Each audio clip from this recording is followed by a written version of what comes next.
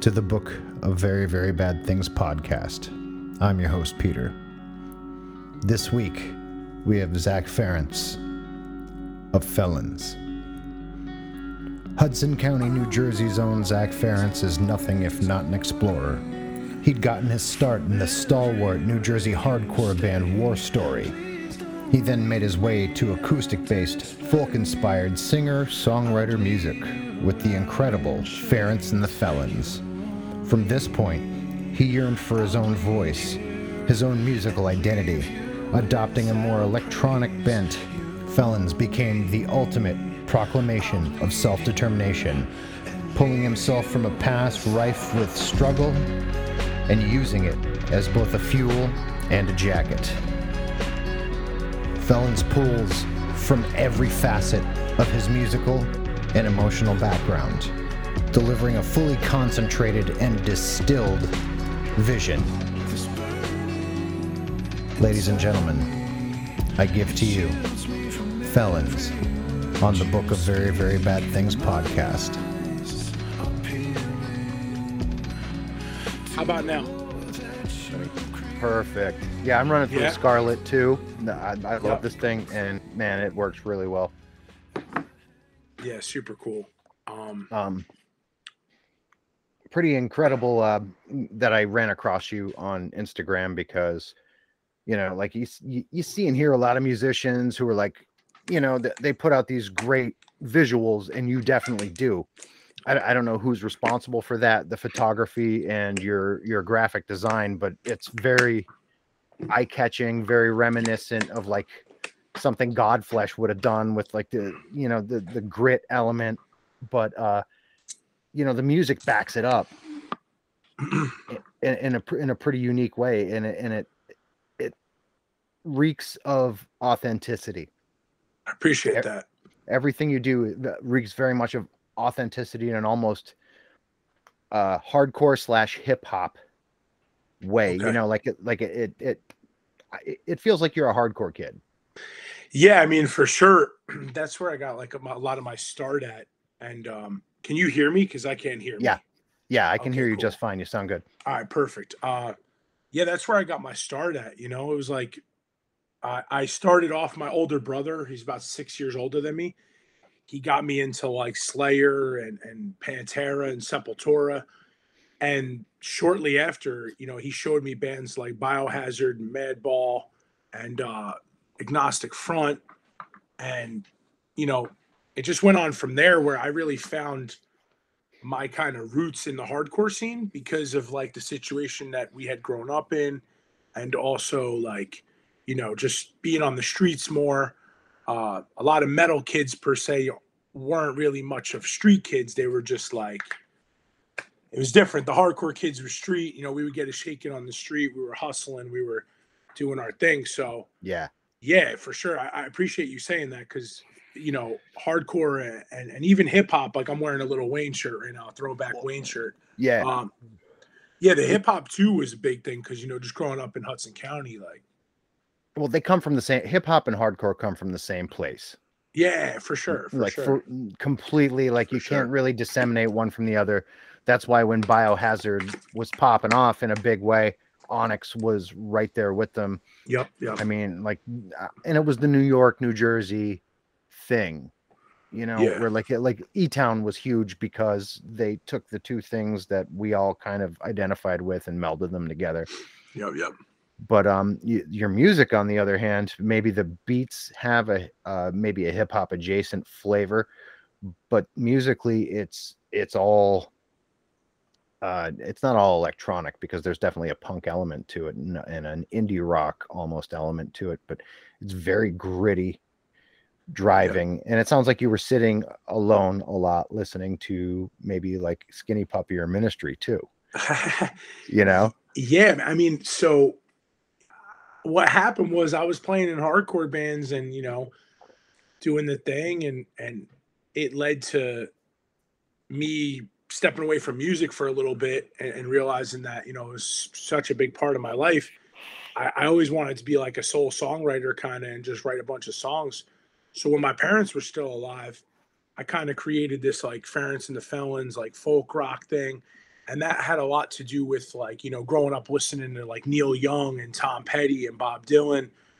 And it's kind of realizing I was making music for my parents and like that generation. Hmm. And both of my parents were heavy into heroin. And so, I was getting a lot of inspiration from their addiction and my upbringing with them. And what had happened there was they passed away. My mom snorted like 50 something Xanax, and my dad OD'd on fentanyl.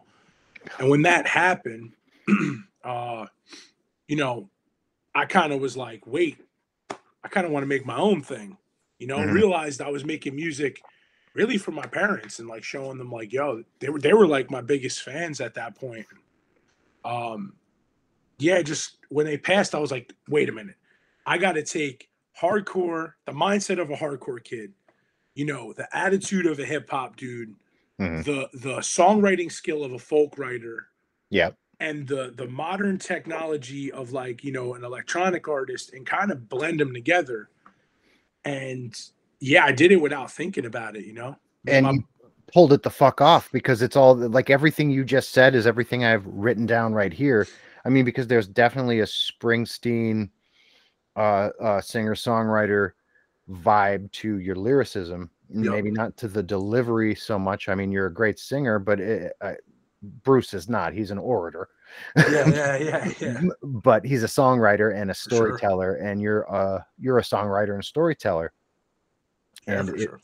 it coming from someone who I've been in and out of, rehab and NA and all of that. It speaks to me in a very specific and visceral way because I recognize a lot of the shit. I respect, man. You Yeah. know what I mean? I know those alleyways and avenues, I guess you could say.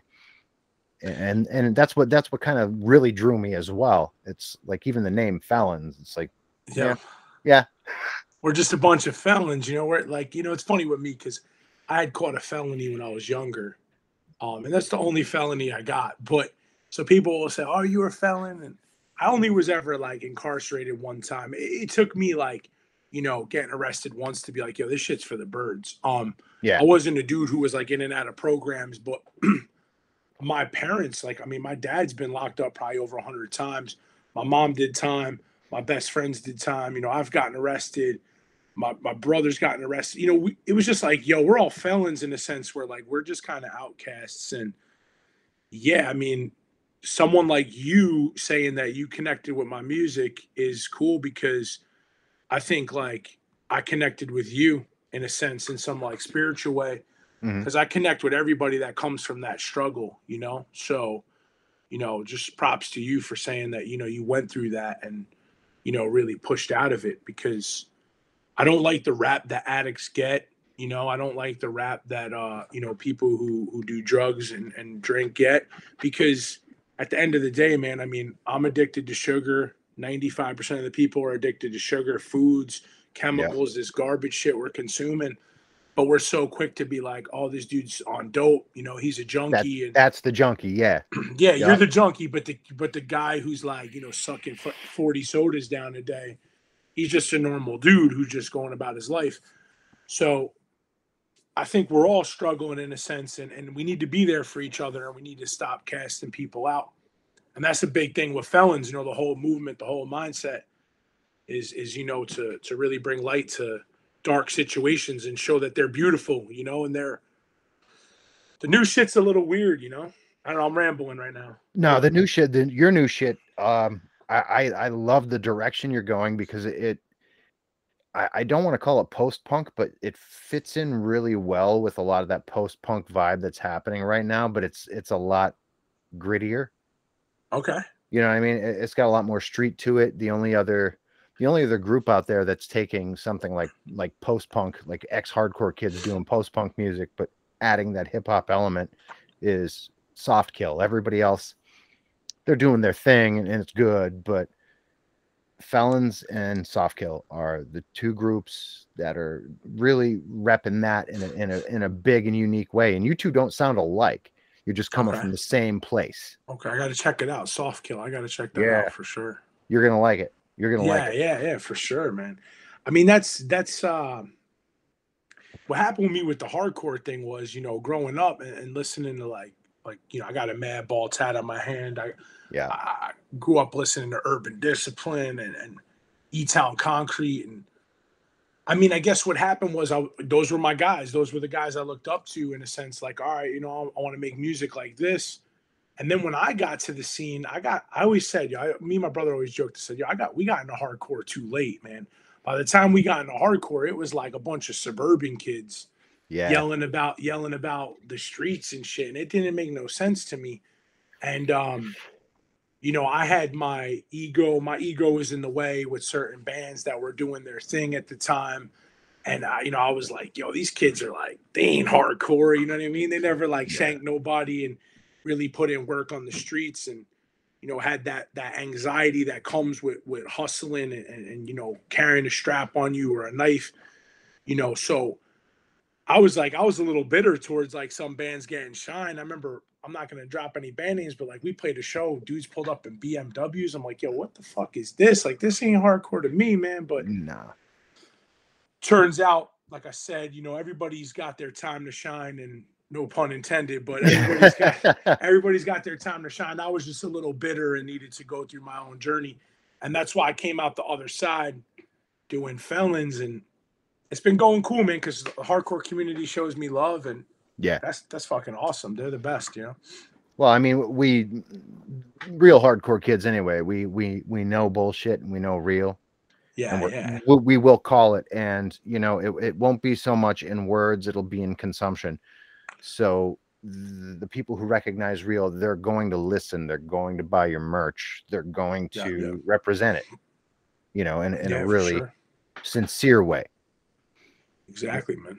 And that's, like I said, that's why it caught me. And I mean, shit, I caught my first and only felony when I was 16 years old.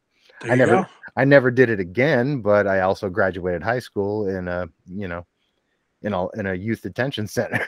Yeah. I was in a similar. I got arrested after like 17. I got caught an assault charge. That's what I had. They had me plead guilty to assault, and I didn't know at the time. They were like, "Look, this is going to go on your record and stuff." So I didn't know. I was about to turn 18, so I just was like, "I don't want to go back to the youth house." So anything to not do that, But it is what it is. That's part of the journey. That's part of our story. And I, learned from it again. And I wasn't done with the street shit after that. I did a lot of stupid shit. You know what I mean? And should have probably got locked up 100 more times, but the cops can't catch me. You know what I mean? So, well, yeah, you get caught once and you figure out what to do not to get caught. I mean, that's the lesson you learn. Yeah, I got snitched on. That's how I got caught. But I mean, that's cool too. Like I'm not, I'll never snitch in my life. That's just not in my code. But no, the kids who snitched on me, they weren't built for that shit. They were just, that was their own insecurity. And, it is what it is. I didn't retaliate on them or nothing. I was like, I ain't trying to get jammed up again. So, but the crazy thing is now, like, just getting on that topic is like, we're living in a world where like snitching's cool and shit. And like all this shit's getting glorified, and like dudes are running around here. I snitched, and I'm like, what the fuck? Catch a bullet. How in the actual fuck can hip hop artists, and we both know who I'm talking about, how could you not only lie about gang affiliations, but then snitch on a bunch of motherfuckers and then come out and talk about it and write hip hop songs about it and still be all right with your multicolored teeth and your like, come on, dude. You know what it is, man? The industry will sell anything to anybody. And that's why, I stick to the street code of things of like, do it yourself, the hardcore way of DIY. It's the best thing I got from hardcore was DIY. Yeah. I mean, put your head up in the air, be confident. You know what I mean? I'm confident with what I'm doing, and I wish everybody success, even motherfuckers who hate on me, whatever. I don't care. It's irrelevant. Those people, it's none of my business what people think about me. Yeah. But yeah, to run around here and like promote this like tattletale mentality, and it's drama. And that's the shit I was seeing in the scene I was in when the hardcore scene was popping. I'm seeing kids who I'm like, yo, these kids are soft. You know what I mean? They're gonna tell, they're gonna do this stupid shit. I mean, growing up where I grew up, if you snitched, you got dealt with. So it was like, it was like, yo, I'd rather go away 1,000 times before coming back out on the street and getting certified as a snitch. Oh And yeah. my pops did a lot of time, and that was a big no for him. You know what I mean? Yeah. Every time somebody got arrested in our neighborhood, you know, my pops was first ear to the ground, like, why they out so quick? Why, you know, Yeah. like he was like, yo, I want to see paperwork. You know what I mean? DACA Like, party him. Yeah. yeah. My pops was big on that shit. So even when my pops died, funny story, man. My pops died. He was OD'd. Not that that's funny, but you know, he's a legend. He's living in another dimension now. You know what I mean? Yeah. But Yeah. And that's real. he OD'd and shit. And I came in, and my sister took it really hard. She was really tight with my dad, even though he had his fucked up ways with us. My sister took a real big like connection with him. Yeah, so I saw my sisters do that though. The sisters do. Yeah, my dad could do all the fucking bad in the world, and my sister's like, "Don't leave him alone." And blah. Yeah. So yo, when my mom's passed, my dad took it really hard because you know they got high together their whole life. They ran the streets together. So to see your girl, I mean, I can only imagine if my girl passed before me, that'd be tough, right? Yeah, I couldn't. So my dad took it hard, but he had nowhere to live because he was technically homeless. So my sister she's doing pretty well for herself. She set him up, got him an apartment. You know, I was helping him a lot financially. We were taking care of him. We were like, but long story short, when he passed, my sister was in no shape to deal with cops, you know, and cops came in the door and, you know, they're there. And I'll never forget, like, the cops come up to me and they're like, hey, you know, we found like 8 bags of dope on him, you know, and we think that, he OD'd. I'm like, yo, obviously. And so the cops like his phone's ringing, you know, and we can't technically pick it up. You own it, but we think, you know, maybe you could help us. I said, man, listen, real quick. I said, my old man's dead right there. I said, if I even pick that fucking phone up, my pops will wake up one last time, fucking stab me in the neck. I said, yeah, we weren't bred that way, man. I don't really do deals with police and shit. And I'll never forget, man. The cop was cool. He was like, yo, I got you, yo. You know what I mean? I already know you guys are on the street side. Yeah. So then this other like rookie cop comes up like 20 minutes later and he's like selling me this whole story of, you really don't want to take down the guy who killed your dad. I said, man, listen, bro, my dad killed my dad. Yeah. That's the name of the fucking game with the streets. And that's what people got to understand. And I know now we're going into the street talk, but my pops and mom told me, if you're going to go do the street shit, you better, you do the crime, you better be prepared to do the time. Well, you got to live it. You can't just wear that jacket without living it. Yeah. You can't do it. You know what I mean? I got caught. What my charge was like, me and my boy got jumped. We had went to a party and fucked a few people up. And I had hit this kid and his head hit the ground. He went into a coma. Yeah. He was all fucked up. And so, when I was like in the youth house, they were saying basically like, yo, this kid might not make it. You're going to get charged with manslaughter, blah, blah, blah, selling me all the bullshit. And I remember I was like, yo, I told whoever you talk to when you first get incarcerated, I said, yo, listen, man, if that's the case, then I'm fucking in here. There ain't nothing I could do. You know what I mean? Yeah. This is home for now then. It sucks to say that. I called my pops on the phone and he's like, fuck it, you're in there now, motherfucker. You're a tough guy. You know what I mean? You're going to see what this shit's about. So, he gave me the tough love and that's it. But we're on a tangent now about the streets, but people got to know, man, this is real. This is real. This is real life. And that's basically kind of sort of how it went down for me as well. I mean, I was running around with my cousin. My cousin is, he's not a white person. and to the Nazi skinheads who were in my orbit, in this area, not so cool.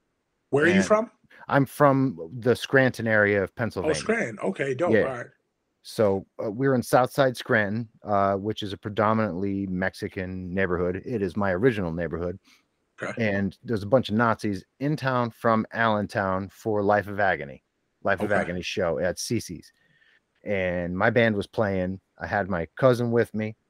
We were at a convenience store just getting what we needed, probably, blunts and whatnot. Yeah. And they walked up on us. I had a 1964 Tempest, big boat of a vehicle. And they were calling me what you would call a white person who hangs around with people who aren't white to a bunch of Nazis. Yeah. And, I was chemically enhanced, as was the case back in 1992 for me. And I said, you know what? Fuck these guys. and I just put it in drive and hit the gas and ran the motherfucker over Fuck them. and fuck him. And I got caught. Yeah, it's And the way it went down was real simple. I didn't even make it to the show. The police showed up within 15 seconds. yeah. I was got, and 2 years later I got out, and that was it. Okay, so And you did 2 years, and okay. well, they kept. I was very lucky because it was 1992, and they were not charging us as adults in Pennsylvania yet. Okay, Otherwise, that's attempted murder. you'd have been gone. I'd have been gone. We Yeah, wouldn't be you'd have done talking. some time. I may not have gotten out because like 15 years could be life. Yeah, you know what I mean. You never know how long you're gonna even live inside. So, Yeah. but I mean, again, that's the street shit. I've been in situations where I was in a whip with my boy, and we tried running somebody over. Similar situation, and just crazy nights like that, where, like you said, they're drug induced or they're alcohol induced. And the night I got locked up, man, I was drinking that night, and I was sniffing a little bit of blow too, to be honest. You know what I Yeah. mean? And I'll never forget, my boy came in the crib. He was leaking. He was all beat up. He's like, "Yo, I just got jumped." And I remember I snorted a fat rail, and I Mhm. was like, "Yo, let's go do this." You know what I mean? Yeah. And when you're in that mindset, you're not, I'm swinging on everybody that I don't recognize. I, Yeah. that night I swung on people I was cool with because I was just out of it. But Oh yeah, you're licking your own ears at that point. You don't know what's happening. yeah, You know? and that's just me being honest with myself. And honestly, man, short after that, I stopped doing like drugs, and I stopped doing blow, and I stopped, maybe fucking around with some ecstasy and shit like that. And I even cut out smoking bud and drinking because I was like, damn, I want to straighten my shit out. I want to be successful. I don't want to be like my parents and my uncles and all the people I grew up around. I want to show them, like, I don't want to make them think they failed, you know? Yeah. And one of the scariest, not the scariest, but one of the shittiest moments of my life was when I got caught in a real heavy situation with some heavy dudes. And I was talking to my mom, and my mom started crying, and she's like, "Yo, I failed as a parent." You know what I mean? Like, I did this. I should have been. And I was like, damn, I don't want my mom to feel this way. You know what I mean? She did the best she could. And that's when I was like, yo, I'm straightening my fucking life up, man. And I'm gonna do this music shit, and or I started doing like security and working a real job, and eventually started my own business. And I was like, yeah, I could proudly say I took care. My brother and my sister and me took care of our parents till the day they passed. And for three kids who had nothing, I mean, we did what we could. So Yeah. I'm big on the turnaround story. That's a big thing for me, man. Like, you turned your life around. I tip my hat to that. Yeah. I want to hear your dark story because I want to know that the light's coming too. Oh, it. So Yeah. yeah, so I think it's really cool when people open up and tell their story, and really get to the truth about themselves, because we all make mistakes, man. We all fuck up. It's part of life, and it's beautiful in a sense too. Well, it's a part of the journey. I mean, if you just went through this very uh just like white bread trajectory of like, hey, yeah, I went to high school, then I went to college, then I got married, then this happened, and that happened. It's like, I don't know who your fairy godmother is, but I didn't have her. Yeah, yeah. You know what I mean? And You I know what did go and I did go to college, and I did do all that shit, but I did it while I was a fucking heroin addict. Okay, so So I don't know. you I were was doing heroin too? Yeah, I was doing dope. I was Okay. on and off with dope, that obsession of addiction for probably 13 years. Oh wow. Okay. Yeah, that's I really relate to people who are addicted to opiates. I never actually, I've done like a few Percocets when I was younger, like stupid shit. Yeah. But I never got caught up in that whirlwind, thankfully, because of my parents really going down that rabbit hole. And my pops was doing dope for 50 plus years. My mom was doing dope for 40 plus years. So I had really saw the dark side of that shit. But what I will say is, my best friend in the world, my right hand man, he's clean now 4 years, 5 years. He was heavy into dope, you know. Mhm. And the thing I'll say about addicts, specifically opiate addicts that I knew, they're some of the most like heartfelt, like deep, emotional people. Like they're really, really loving people. They it's so tough. It's like they're usually the nicest, kindest people, and then they're suffering the hardest. Yeah. So I always love talking to people who battled that because you seem like a heartfelt dude too, you know, and that's the beauty about that fucking drug. As much as it's fucked up, we do have opioid receptors in our body, you know. Yeah, we're born with we're born with receptors for all of that. Exactly. Yeah. You know. Otherwise, the chemical wouldn't have that effect on our brains. And, it's like DMT. People smoke DMT now. That's endemic to the body. Exactly. Your body produces that shit. So Yep. yeah, man. I was watching the whole thing with Wim Hof, the dude who does all the breathing techniques. He's super inspirational. Yeah. And he talks about how like through breathing you could actually like create like an opioid reaction. And I remember being younger and asking my dad. My dad said to me, he's like, "Yo, you want to smoke bud? Smoke bud." He would get me bud. Even when I was like doing a little bit of blow when I was like 16, 17, he's like, he's like, "I'll get you to blow because I could get you some good shit." And most people would think that's fucked up. Nah, Here's this dad getting his kid blow. But my dad didn't want me to snort no stupid shit. Yeah, and he knows you're going to do it anyway. My old man did the same kind of shit too. I mean, but he's like, he gets me blow. He said, "Yo, but listen, when it comes to the heroin shit," he said, "if you do that shit, you might as well put a burner to your head, Yeah. He's like, "Look at me, man. Look at your mother. You know what I mean? That's gonna be a dragon you ain't gonna be able to beat." So I listened to him those conversations. I saw my mom, do dope in front of me a lot. So every time I saw that, she would say, "Yo, promise me you never do this shit." And I always told her I'll never do it. But again, I'm grateful I had them. I always say my parents took an L for us. They took the L for us so that we didn't have to go down that road. I'm very grateful for them. Yeah. So and they didn't love you any less because of it. Nah, they were the coolest people in the world. I had a lot of hard years with them, because obviously sometimes they chose that shit over us. But, knowing them, they were fucking really cool, down to earth people, and they let us do whatever the fuck we want. When I was like 15, I was like, "Yo, I wasn't going to school. I didn't go to school since I was like 13." My dad said, "Fuck that school shit, man. You don't want to go to school? Don't go to school. I'll sign you the fuck out." And I'll never forget. He goes, "But you got to figure it the fuck out. I mean, we ain't got no money." So I got a job at a Christmas tree factory. I was working in a Christmas tree factory.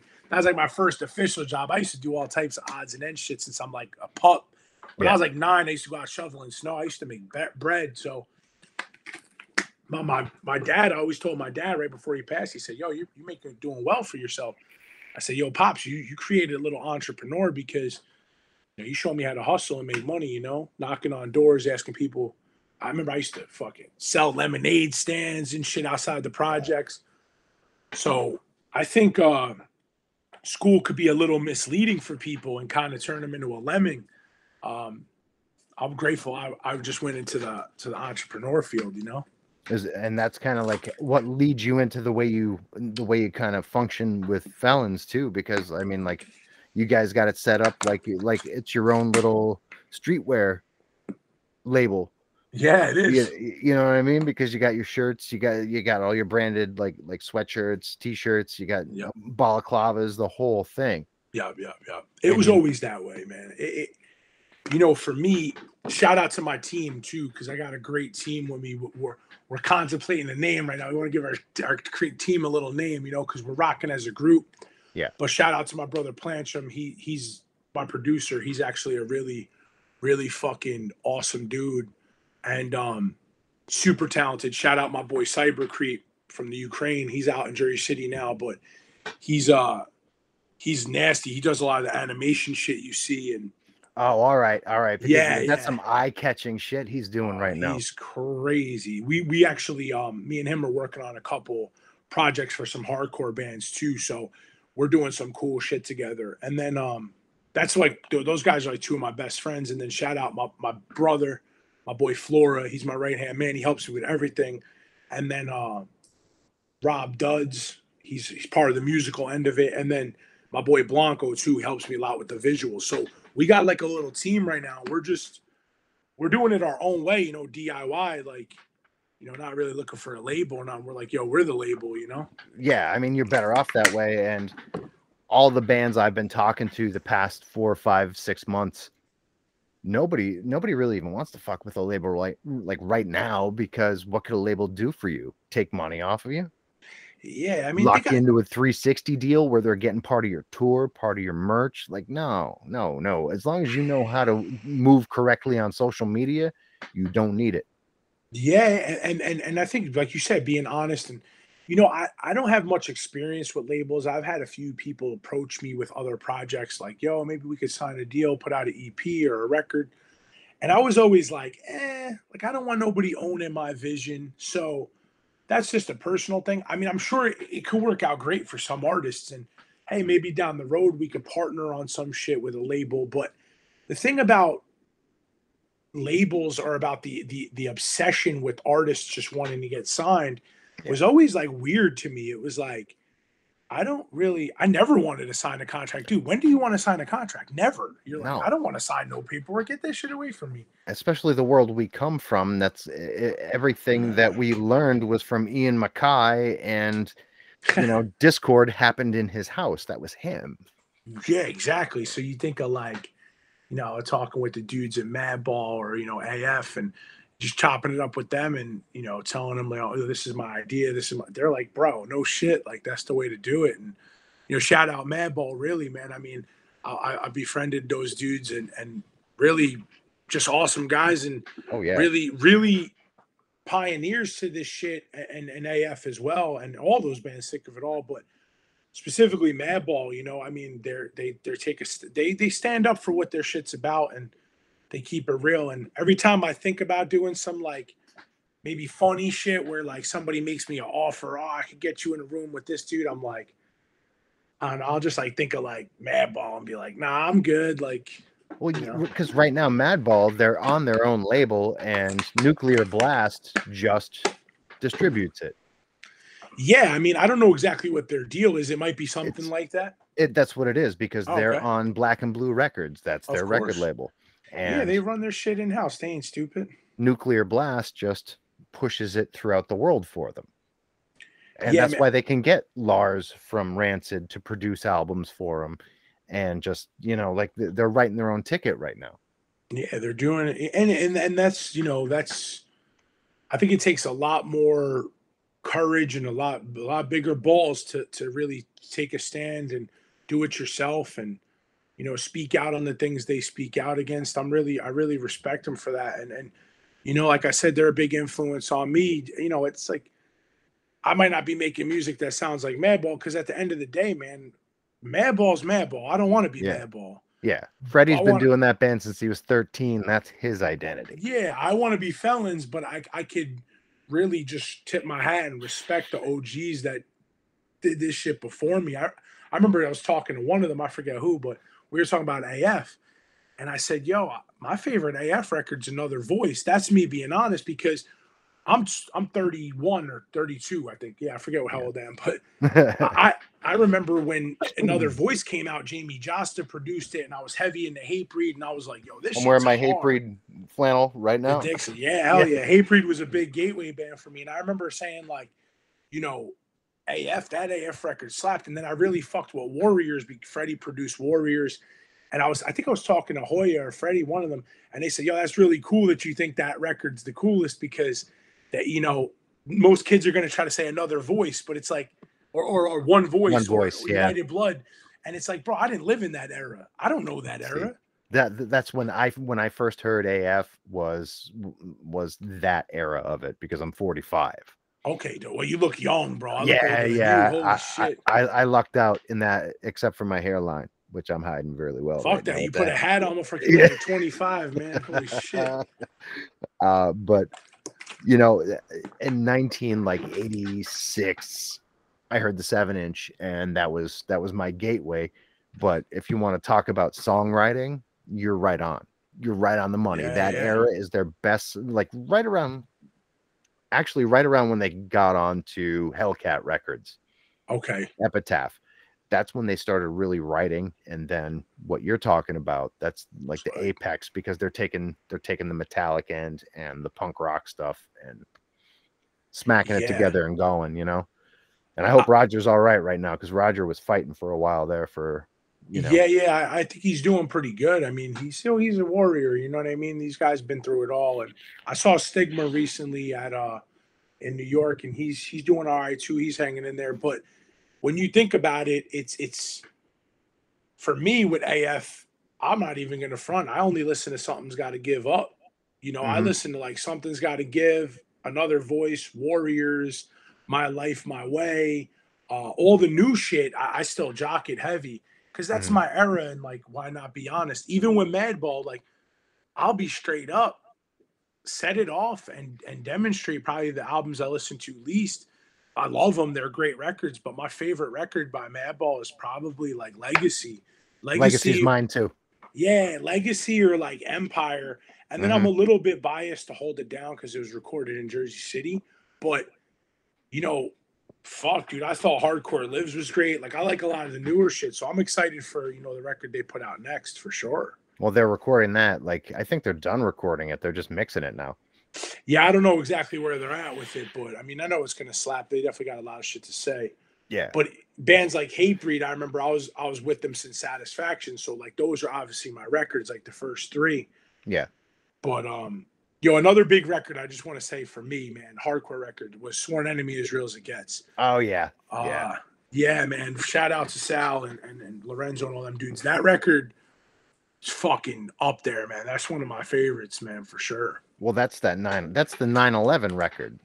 Yeah. He talks about it a little bit, but that record's fucking intense, man. But I was going to say, aside from that, my bad to cut you off, but no, go ahead. a thing that got me experimental were some bands I love a lot are Candiria and and Dillinger Escape Plan. Yeah. They were bands where I was like, oh wait, you could be a fucking weirdo too. So when you listen to like a lot of the Felons and you say like, you could kind of hear that industrial. Dude, a lot of that came from like some of the later Dillinger records or like Candiria records where they were doing some like real experimental shit. I was feeling that too, man. Oh yeah. So, I mean, like Candiria, where else are you going to find a hardcore band that incorporates hip hop and jazz? Yeah, and like crazy ass like fusion timing, and it's not. They're awesome, man. They're one of the greatest bands of all time. Both of those bands, because you have two of the greatest drummers ever to do it. Forget it. Ken Schalk and Chris Penny, and then even the kid Billy Reimer that Dillinger had toward the end. That kid ripped. They all ripped, Yeah. And then you think of like Greg, frontman of Dillinger, like that dude's a fucking lunatic. So you got a really cool like Carly Coma, man. Carly was a sicko. Yeah, I remember seeing those like early like Brian Process of Self-Development and like seeing like them on the Brooklyn rooftop and shit with the Yankee hats. Like those are some of my favorite promos ever, like early Candiria promo photos. Those dudes used to play in my area 3 blocks from my house on a bi-weekly basis. They would drive into the Scranton area and play here. They were like a local band, even though they're from New York. Yeah, dope, man. You remember God Forbid too? They were yeah. That Jersey was producing, New York and Jersey were obviously producing bangers all the time. Yeah. I was fortunate enough to I live in Hudson County, so I just jump on the PATH train and be right in the city. Mm-hmm. So I used to go see all those fucking bands right in downtown Manhattan or Brooklyn, and it was wild, super wild. So it's cool, man. It's cool that I can relate with the hardcore kids like you, because some people hear my music and they're they're like, oh, this is really cool, and I'm like, damn, I used to go to shows and like fucking wow, they would have no idea, like the type of shit I really love. I don't really. To me, it's obvious that that's cool though. The basis of comparison, the through line's real obvious, but I would have sworn, having listened to it, that you also had like a soft spot for like Aphex Twin. And that's something awesome like you that. Say that. Hell yeah. I mean, shout out my brother Cyber Creep. Like, he's heavy with Aphex. He fucking loves Aphex. Probably one of his favorite artists. And yeah, man, I was a big Dillinger fan, and Dillinger covered Aphex and Come to Daddy. Yeah. And like, just seeing how Aphex operates. Like, I was talking to my boy Cyber Creep about that the other day, like how Aphex operates. I'm like, I love, like, I almost want to operate that way because he does whatever the fuck he wants. Like, yep, he writes his own ticket. Yeah, that dude's fucking super. He's super hardcore. In my eyes, that's a hardcore dude. Oh, yeah. You know what I mean? Aphex is legendary. So yeah, I respect you saying that because that's kind of where I'm at. It's like, yo, imagine taking like Aphex and like hardcore and like, maybe some like R&B influence a little bit, trying to give it that Well, urban feel. the vocals have a very very R&B Motown R&B feel. Okay, yeah, dope. Nah, hell yeah. Maybe not like a modern R&B because some of that I could really take or leave, but Motown, Yeah, yeah. you know, Some old school shit. Yeah, one of my favorite artists of all time is BB King.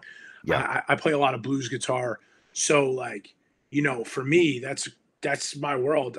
The urban thing is something I didn't want to leave behind, and when I was doing the folk music, a lot of the audiences I was performing in front of, they were really good people, but I don't know if they fully got what I was doing because I was playing in front of a bunch of like middle upper class, like, folks that just, hey, I go to work every day. And I was like, damn, I'm talking about like being on the street, my parents doing dope. And that's when I like rebranded Felons and started like, yo, let's put some hip hop drums in here and let's like, let's get some like different culture going. Cause I mean, I grew up in a building with probably like our projects were 3 floors and then you had like 6 buildings, so it took Hmm. up 2 blocks. So you figure like out of like 130 apartments there was probably like 4 white families, so but all my brothers and sisters growing up on the street, we're all different colors and shapes and sizes.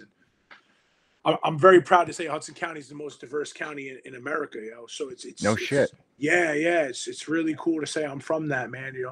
It'll be Polish motherfuckers, black, Haitians, Dominicans, and we all ride together. So I didn't want to leave my city and my culture behind with like playing in front of like suburban people. That just wasn't my thing. See where I'm from, like the most culturally diverse place in my neighborhood is my house. Just my house. Okay. Because my wife is black, grew up in the Dominican Republic. Our son is mixed. I'm an Irish Polak, and then we're surrounded. We're in Pittston. Pittston is where they made the movie The Irishman about. Okay. Yep. If you saw that Yeah, of about course. that, this is Mafia Central. So it's a bunch of Italian people and then us. Okay. There you go, man. There you go. But like it sounds like where you're from, like people would consider that like maybe not crime central, but definitely a dangerous place. And in all actuality, you're looking at a diaspora of human experience. You're looking at everything all at once, moving together in unison. What could be so awful about that in reality, outside of the fact that everybody is on top of each other? You know what I always said, man, and it's funny, man, because race is obviously a big topic always in the world, and I hate even identifying as a race. I do too. I really think we're all equal and we're all just living. I think we're all the same being on some deeper like psychedelic shit. I think we're all the same being sharing collective energy. But We to are. exactly, but to get into it, like when I was young, I knew racism was so corny because every girl I wanted to sleep with a girl no matter what color she was. It didn't matter what. Yeah. I thought every style of girl was sexy. I used to tell my boys, man, how could you like? This is how you know racism's corny, man. I like Asian girls, I like Arabic girls, I like black girls, I like white, and we were all dying laughing. And Yeah. my buddy Mouse, he's from Harlem. He's a black dude. He's from Harlem. He would say, man, Zach, you know, I love all women. So you're right. Like Yeah. it never clicked to me. Like, you know what I mean? That shit was just like, like my girl is Puerto Rican, so Hmm. she grew up on the Lower East Side, and her grandmother's as dark as my T-shirt. She's Yeah. black. She's black, so it's like I don't give a fuck, Like, what does that shit matter? Like, Yeah, like it's the person to talk to about that would be Danny Singer, Danny Diablo. oh yeah, I mean, Isaac. yeah, Isaac's mom, like dark Puerto Rican. Yeah, she's Puerto Rican. Yep, he's Isaac, a Jew. He's a Jew he's too. a Jew, and his dad was a Jewish cop, and he's related to the great Jewish poet, Isaac Bashevis Singer. Oh shit, I didn't know that. Yeah. Danny's from Jewish royalty. straight up. Oh, Straight up. shit. And, you know, like growing up in something like that, you know, you're not going to know what racism is until somebody shows it to you and stuffs it down your throat. Exactly. You know what I mean? And that's what happens to all of us. I mean, none of us are born that way. No, None no of us one's are born that way. No, we're born innocent, man. We just want to, like, you know, we're little. We don't care what color somebody is. We want to play and we want to have fun. Yeah. And then we get poisoned by the media and by the news. That's the shit that's going on in the world every day to this day. They're separating us with this virus. They're separating us with these politics. They're separating us with fucking colors and shapes and genders and all that. Man, look, I don't give a fuck what you want to do with your life. Go do it. Yeah. You know, and I used to say, like, as long as you're not hurting nobody, go do it. I don't even give a fuck if you're hurting people. That's your prerogative. You ain't gonna hurt me, bitch. Just don't hurt me. I'll fuck you up, man. Yeah. Yeah. You know, but like my thing is, yo, we're all learning on this plane. So, you know, I don't play into the media and all that shit. I hate that shit, man. And I've spewed my thoughts out like fuck politics. And now I'm just like, yo, I hate that shit.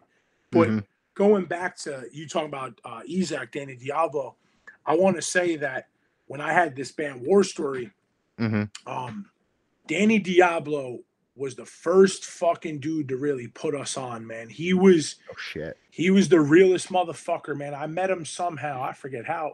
I met him. I obviously knew him. I was Crown of Thorns. I fucked with Crown of Thorns. Yeah. And I fucked with Scarhead. And I met him at like a party and I was talking to him. He was living in out in Jersey at the time where I was at. And I was like, yo, I think I saw him in Jersey. And I was like, yo, I got this band, blah, blah. And he was as real as they come. He was like, oh, you got a hardcore band? Like, yo, I'm putting on a show. I'll put you guys on. Yo, never even heard us. Never even knew what the fuck we sounded like. Didn't even know if we could play our instruments. I mean, we were good. We could play. But he put us on, like, you know, one of his shows with all these Crown of Thorns was playing, a bunch of dope bands. And I want to say, man, that dude's as real as they come. And all those black and blue dudes that I met through that world, they're all real. They give you a shot right away. So, you know, to see the hardcore family like growing and still, you know, you wear an H2O hat, everybody still rocking with hardcore. It's awesome, man. It's the best community I've ever been a part of in the music world, and I'll never abandon it. Even if I'm doing something different, I'll shoot my promo shirts with a fucking Sick of It All hoodie on. I'll say in an interview that my biggest influences are fucking Madball and Slayer. It's where I come from, you know.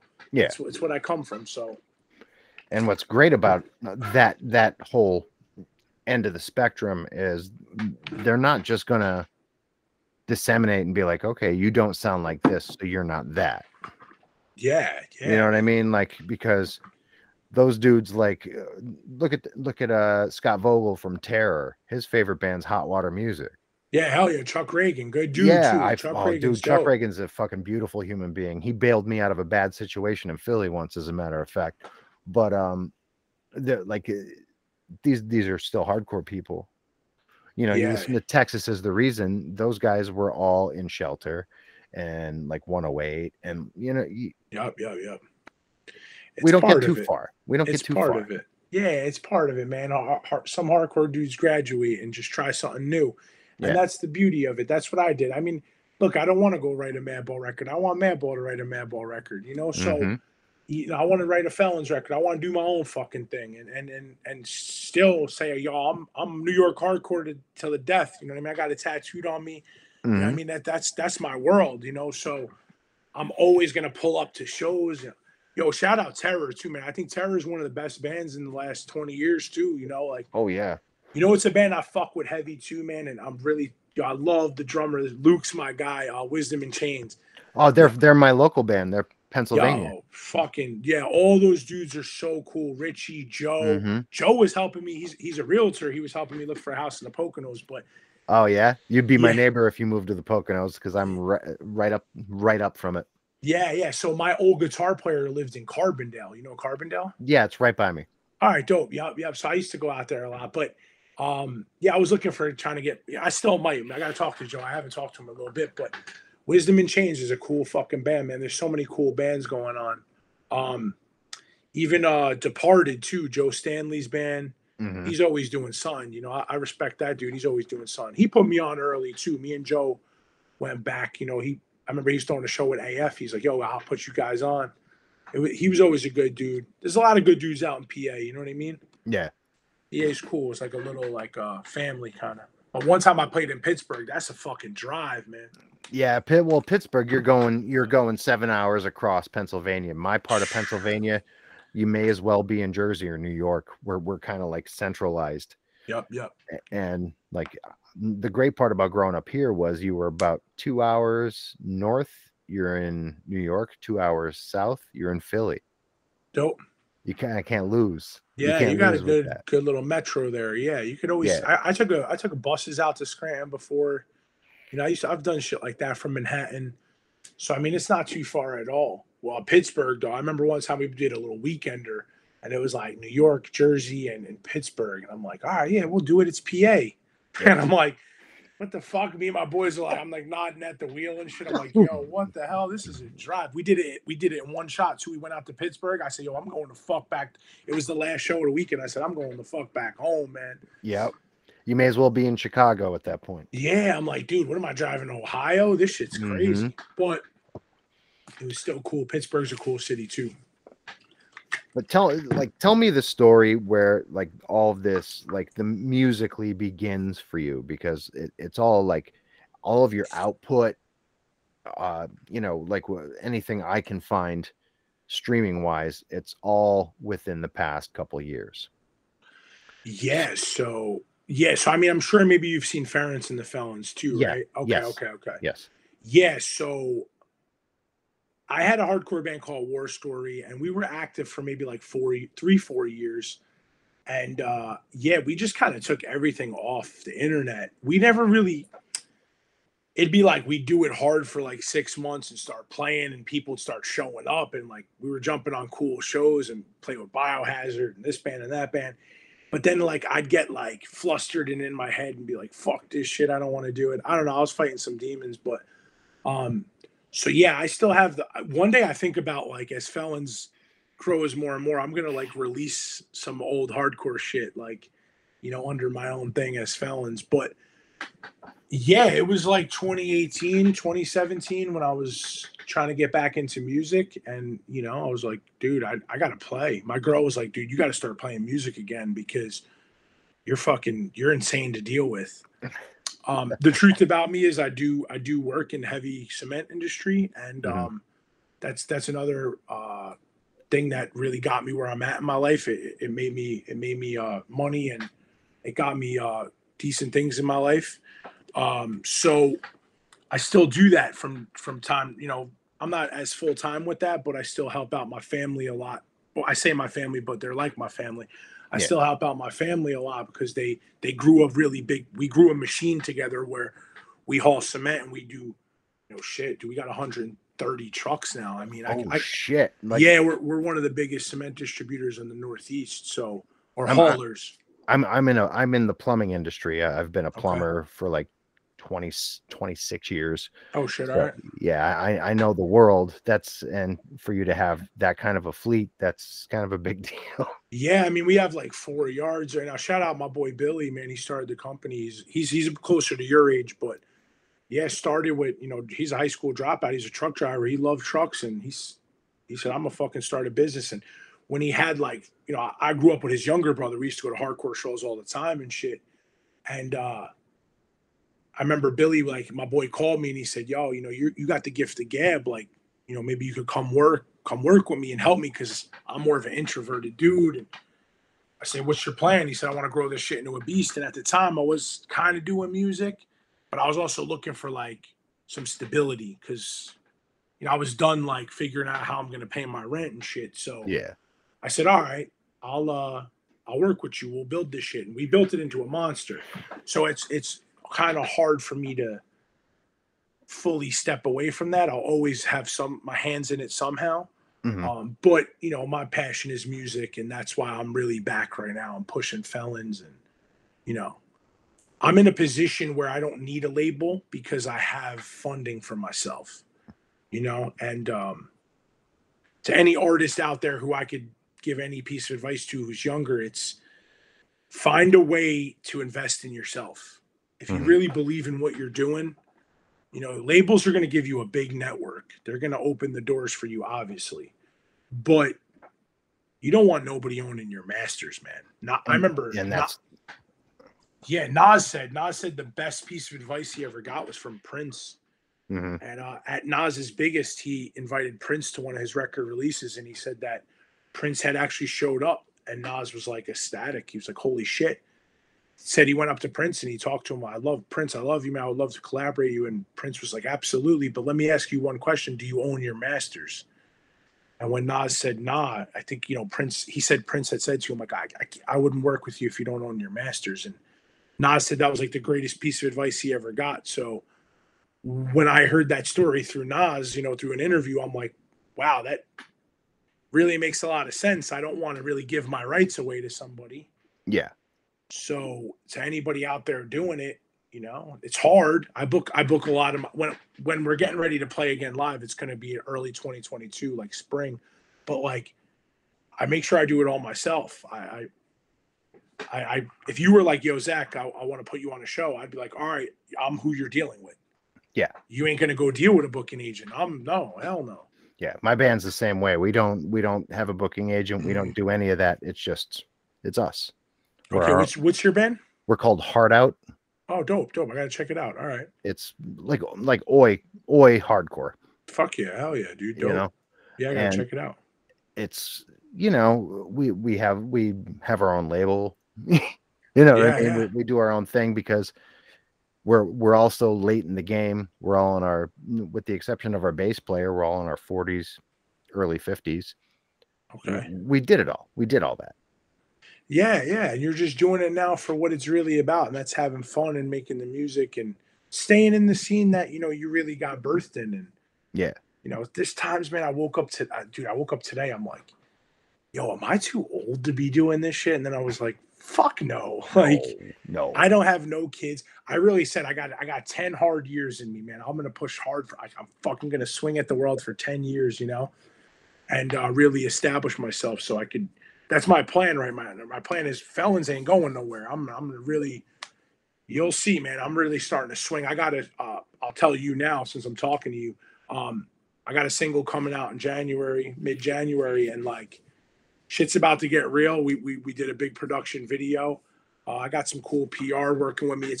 For the first time too. It's a publicist that I'm personal. I know. I talk to the dude weekly. We're friends, and he's very like particular about where he's trying to put me and how he's like.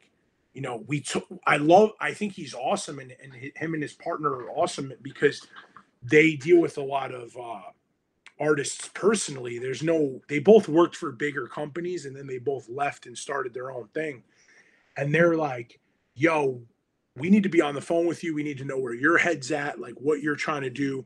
Because a publicist, I made the mistake in the past, is they're kind of who's putting you in the public eye.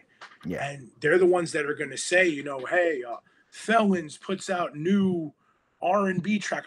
But my boy Nick, who's doing PR for me right now, he's like, yo, I know that you're New York hardcore. I want to talk about that shit. I want to get you on podcasts where people are talking about hardcore and metal and hip hop. And because he's like, I don't want people to just think you're some dude making electronic music, And yeah, so I have a really cool team with me right now, and it's all in house, and took a lot of work, took a lot of years of fucking up, right? Yeah. But that's the beauty of making mistakes. They're not. They're only mistakes if you don't learn from them. So actually, they were just lessons. Yeah. So there were hurdles.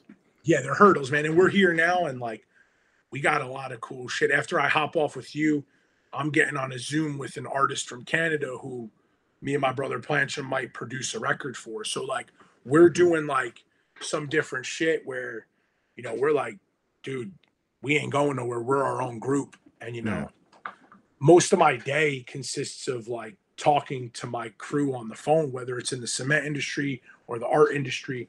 I'm a dude who's like, people are like, what do you do for the living? I'm like, I talk on the phone. Like, you're a hustler.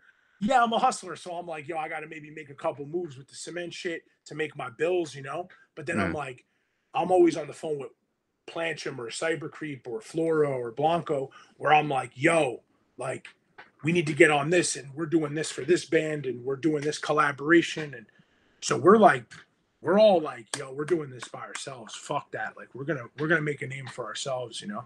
Mm-hmm. So tell me the story of, at the very least, Sheep's Wool, because that's a track that has it's peeling back some layers. Yeah.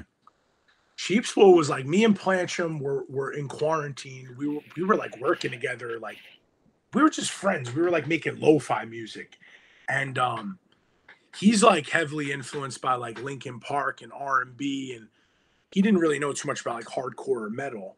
Mm-hmm. But he had his own influences, and I was still doing the folk shit, and I had this riff, you know, doing it, and I was writing the riff, and I wrote the lyric, I'm always a ways away. I was like, all right, this is kind of catchy. And I just went to his studio the next day, and I was like, yo, I got this riff, like, and this one line, and I played it for him, and we were like, all right, dope, like, this is cool. And we made like this demo of it, and it actually was way shorter. It was only like a minute and a half long. We were creating like these ambient soundscape tracks, and I was working with my other buddy Adam, who's a producer. He produces a lot of metal and like hardcore melodic bands.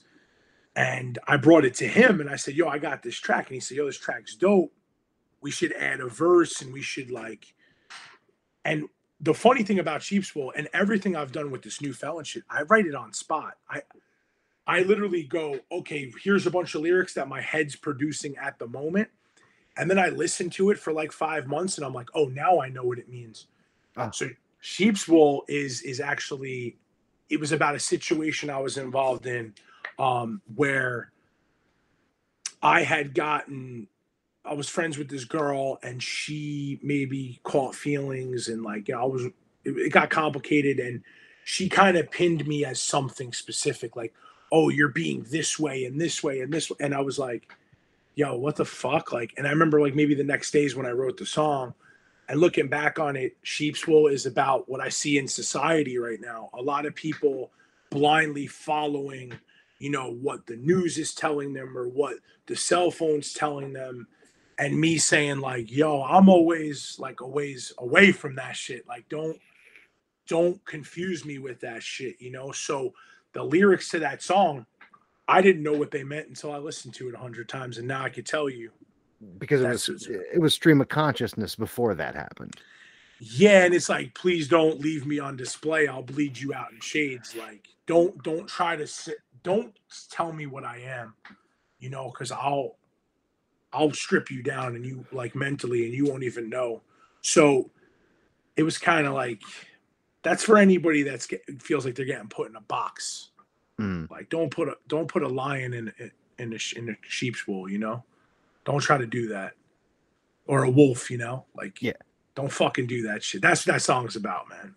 And is it kind of similar to situation, I guess, writing-wise with Cybernetic Organism? Cybernetic Organism, my boy Rob Dudge, shout out. He was in Ferentz and the Felons. That's like family member style. He's still involved in Felons for sure. He was like, yo, I got this bass line. And he had this bass line. And yeah, I just wrote the lyrics on spot.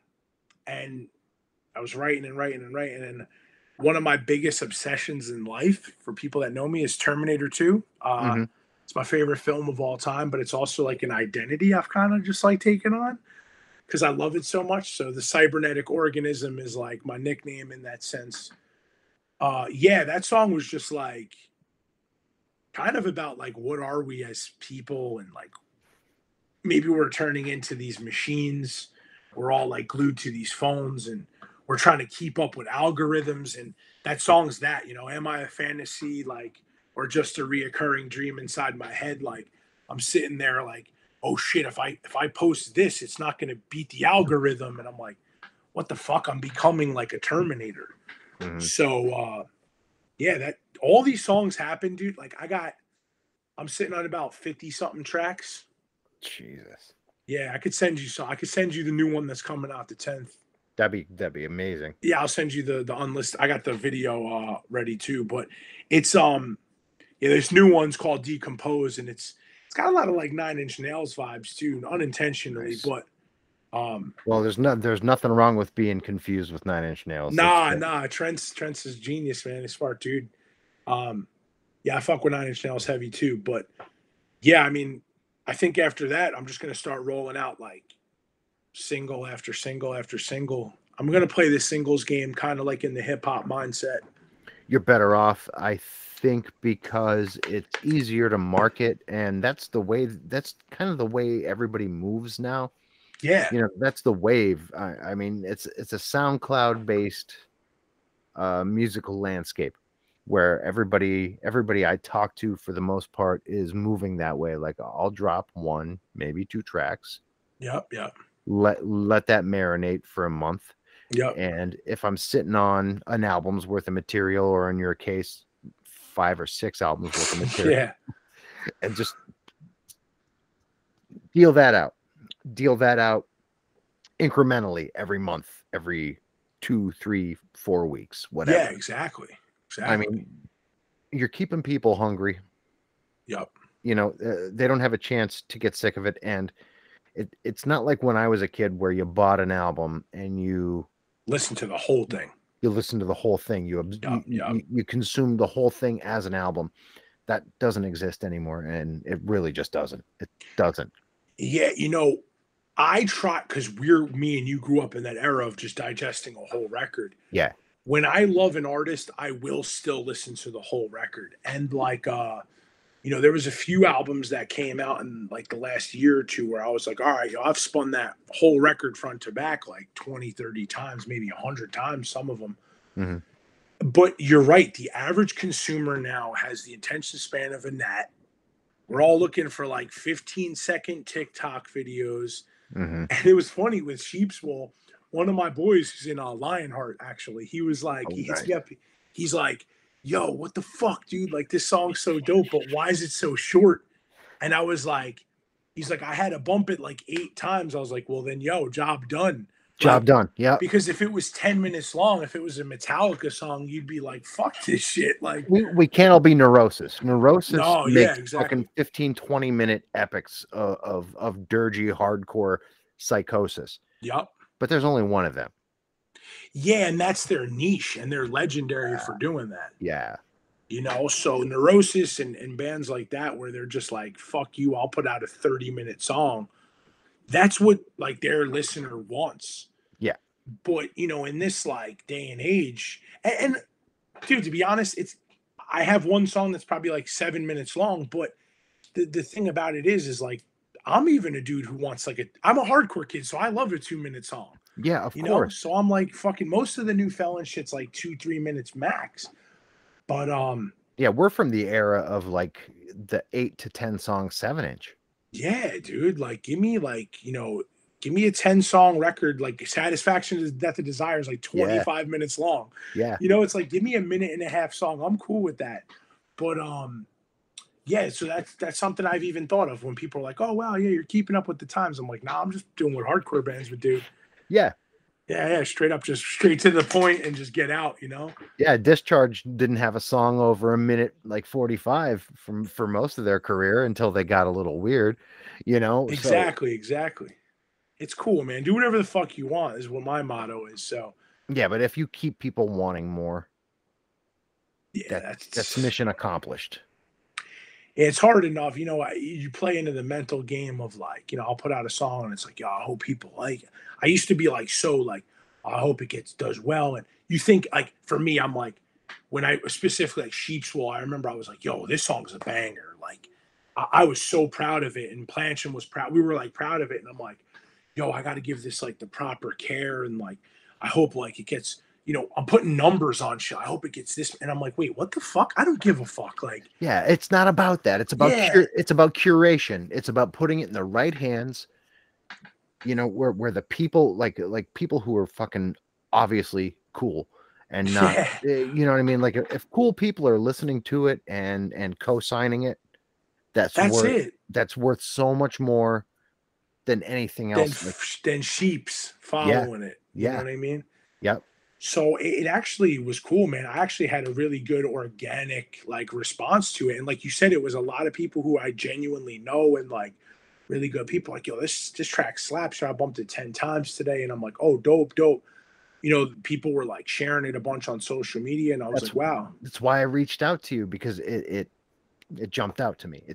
dope. It How fucking did you slaps. even find my I'm curious.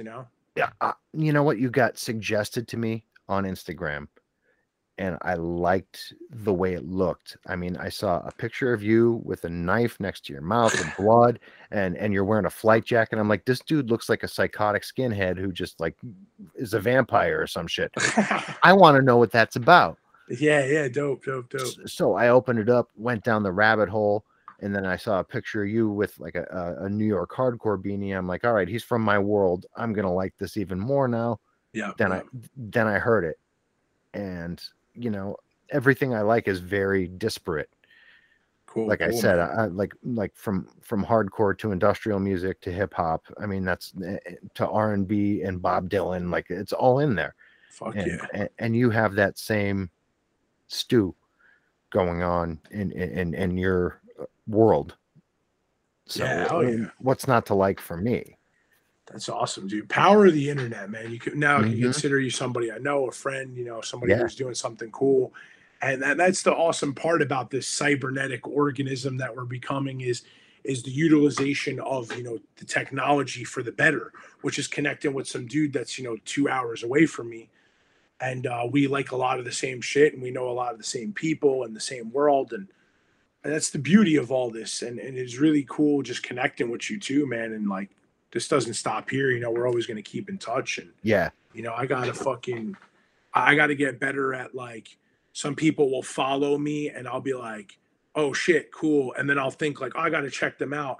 Like right now I realized I don't even follow you back, so I'm following you back because I'm yeah. like, I have no idea with this shit sometimes. Well, Zach, it's hard. Yeah, It's fucking hard to do, and that's why like I don't feel any kind of way about it, because it's difficult. There's a lot of people who follow me. I don't follow them back just because I'm not thinking about it. I mean, let's face facts. I used to write a zine, okay? okay. And that's where the impetus of this podcast comes from. I even call it a pod zine because I see that. it's a fanzine, dude. This is a fanzine, but we're talking in real time, Yeah, yeah, yeah. and it's more human. And I think what I'm trying to do is like posit something organic inside of the cybernetic organism. Yep, exactly, bro. You Hell know, yeah, man. And it's really cool what you're doing, man. I really like it, and I really thank you. respect that you're telling your story, and I've seen on your Instagram about different shit you talk about, and you're open about addiction and things like that. And Yeah, that's fucking awesome, man. I mean, I gotta send you some gear, man. You gotta send me your address. I gotta send you some Felon stuff so you could sport it out there. I'll send you a balaclava and a beanie because it's getting cold. yeah. And yeah, man, let's definitely keep linking up. And I'm looking to eventually get out to the Scranton area and obviously play and stuff. Oh, So I'll put a show right on for you. That's not even a deal. yeah, hell yeah, let's do it, man. And I gotta do this at 9 o'clock. I gotta do this meeting on Zoom. So Yeah, I hate to cut it short because the no, that's fine. conversation's so good. But That's fine. Yeah, yeah, man, it was honestly such a pleasure, and this is cool, man. This is what it's all about, is just connecting with people and really getting it out there. There's no fuck the ego, man. I don't want to just. I want to. It's always going to be there as like a devil to get in your way, yeah, but I always try to keep myself humble. Like, I'm nobody. I'm no better than the next person, and you're no better than me. We're yep, all equal on this playing field, man. Whether you're caught up in a loop, whether you're locked up, whether you're mentally locked up, yep. we've all been there. We're all gonna head back there. We ain't, we're all in the same world. But real Yep. quick, I want to ask you a question. Yep. Top five favorite hardcore records. Go. All right, let's do this. Blood, sweat, no tears, sick of it all. Dope. It put me where I'm from. It'll always be where I'm at. I have to follow that up with corrosion of conformity, eye for an eye. Dope. Uh, Thereafter would probably be agnostic front. So one voice. Yep. I'm gonna move directly thereafter into, God, this is so tough because hardcore has been my life for like almost 35 years. Uh, Gorilla Biscuits start today. Dope. For sure. And then it's got to be Youth of Today, Disengage. There you go, man. And you know what? What we'll do is we'll do this again, and I'll start off the next episode with my top 5. Sounds fucking dope. Let's Absolutely. do that, man. Yo, Absolutely. bro, it was a pleasure. Yes, brother. I really respect you reaching out, and now we connected, and we're in the same frequency, man. We could always rock together. So Yeah, anytime when you're ready to post this, I don't know when you post it, just let me know. I'll blast it out. You know what I mean? Appreciate it, man. And I'll get some people to definitely tune into what you're doing too, man. I really appreciate respect it, bro. One Thank you, love, you too. man. One voice. Peace out, brother. Peace, brother. Peace, brother. Night. That was Zach of Felons. Thank you all so very much for sitting with us, for enjoying,